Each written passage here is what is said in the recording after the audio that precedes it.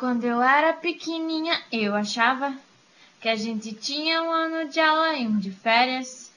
Já pensou se fosse assim, ia ser tão bom?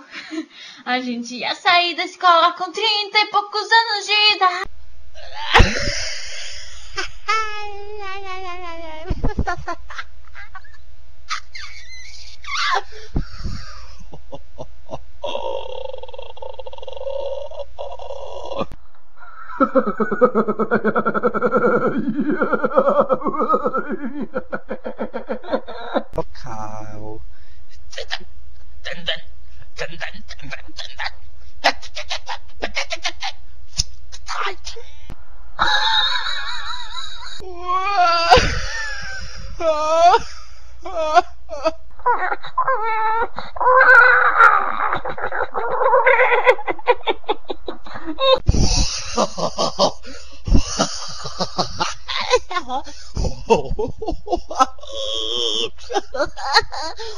Local.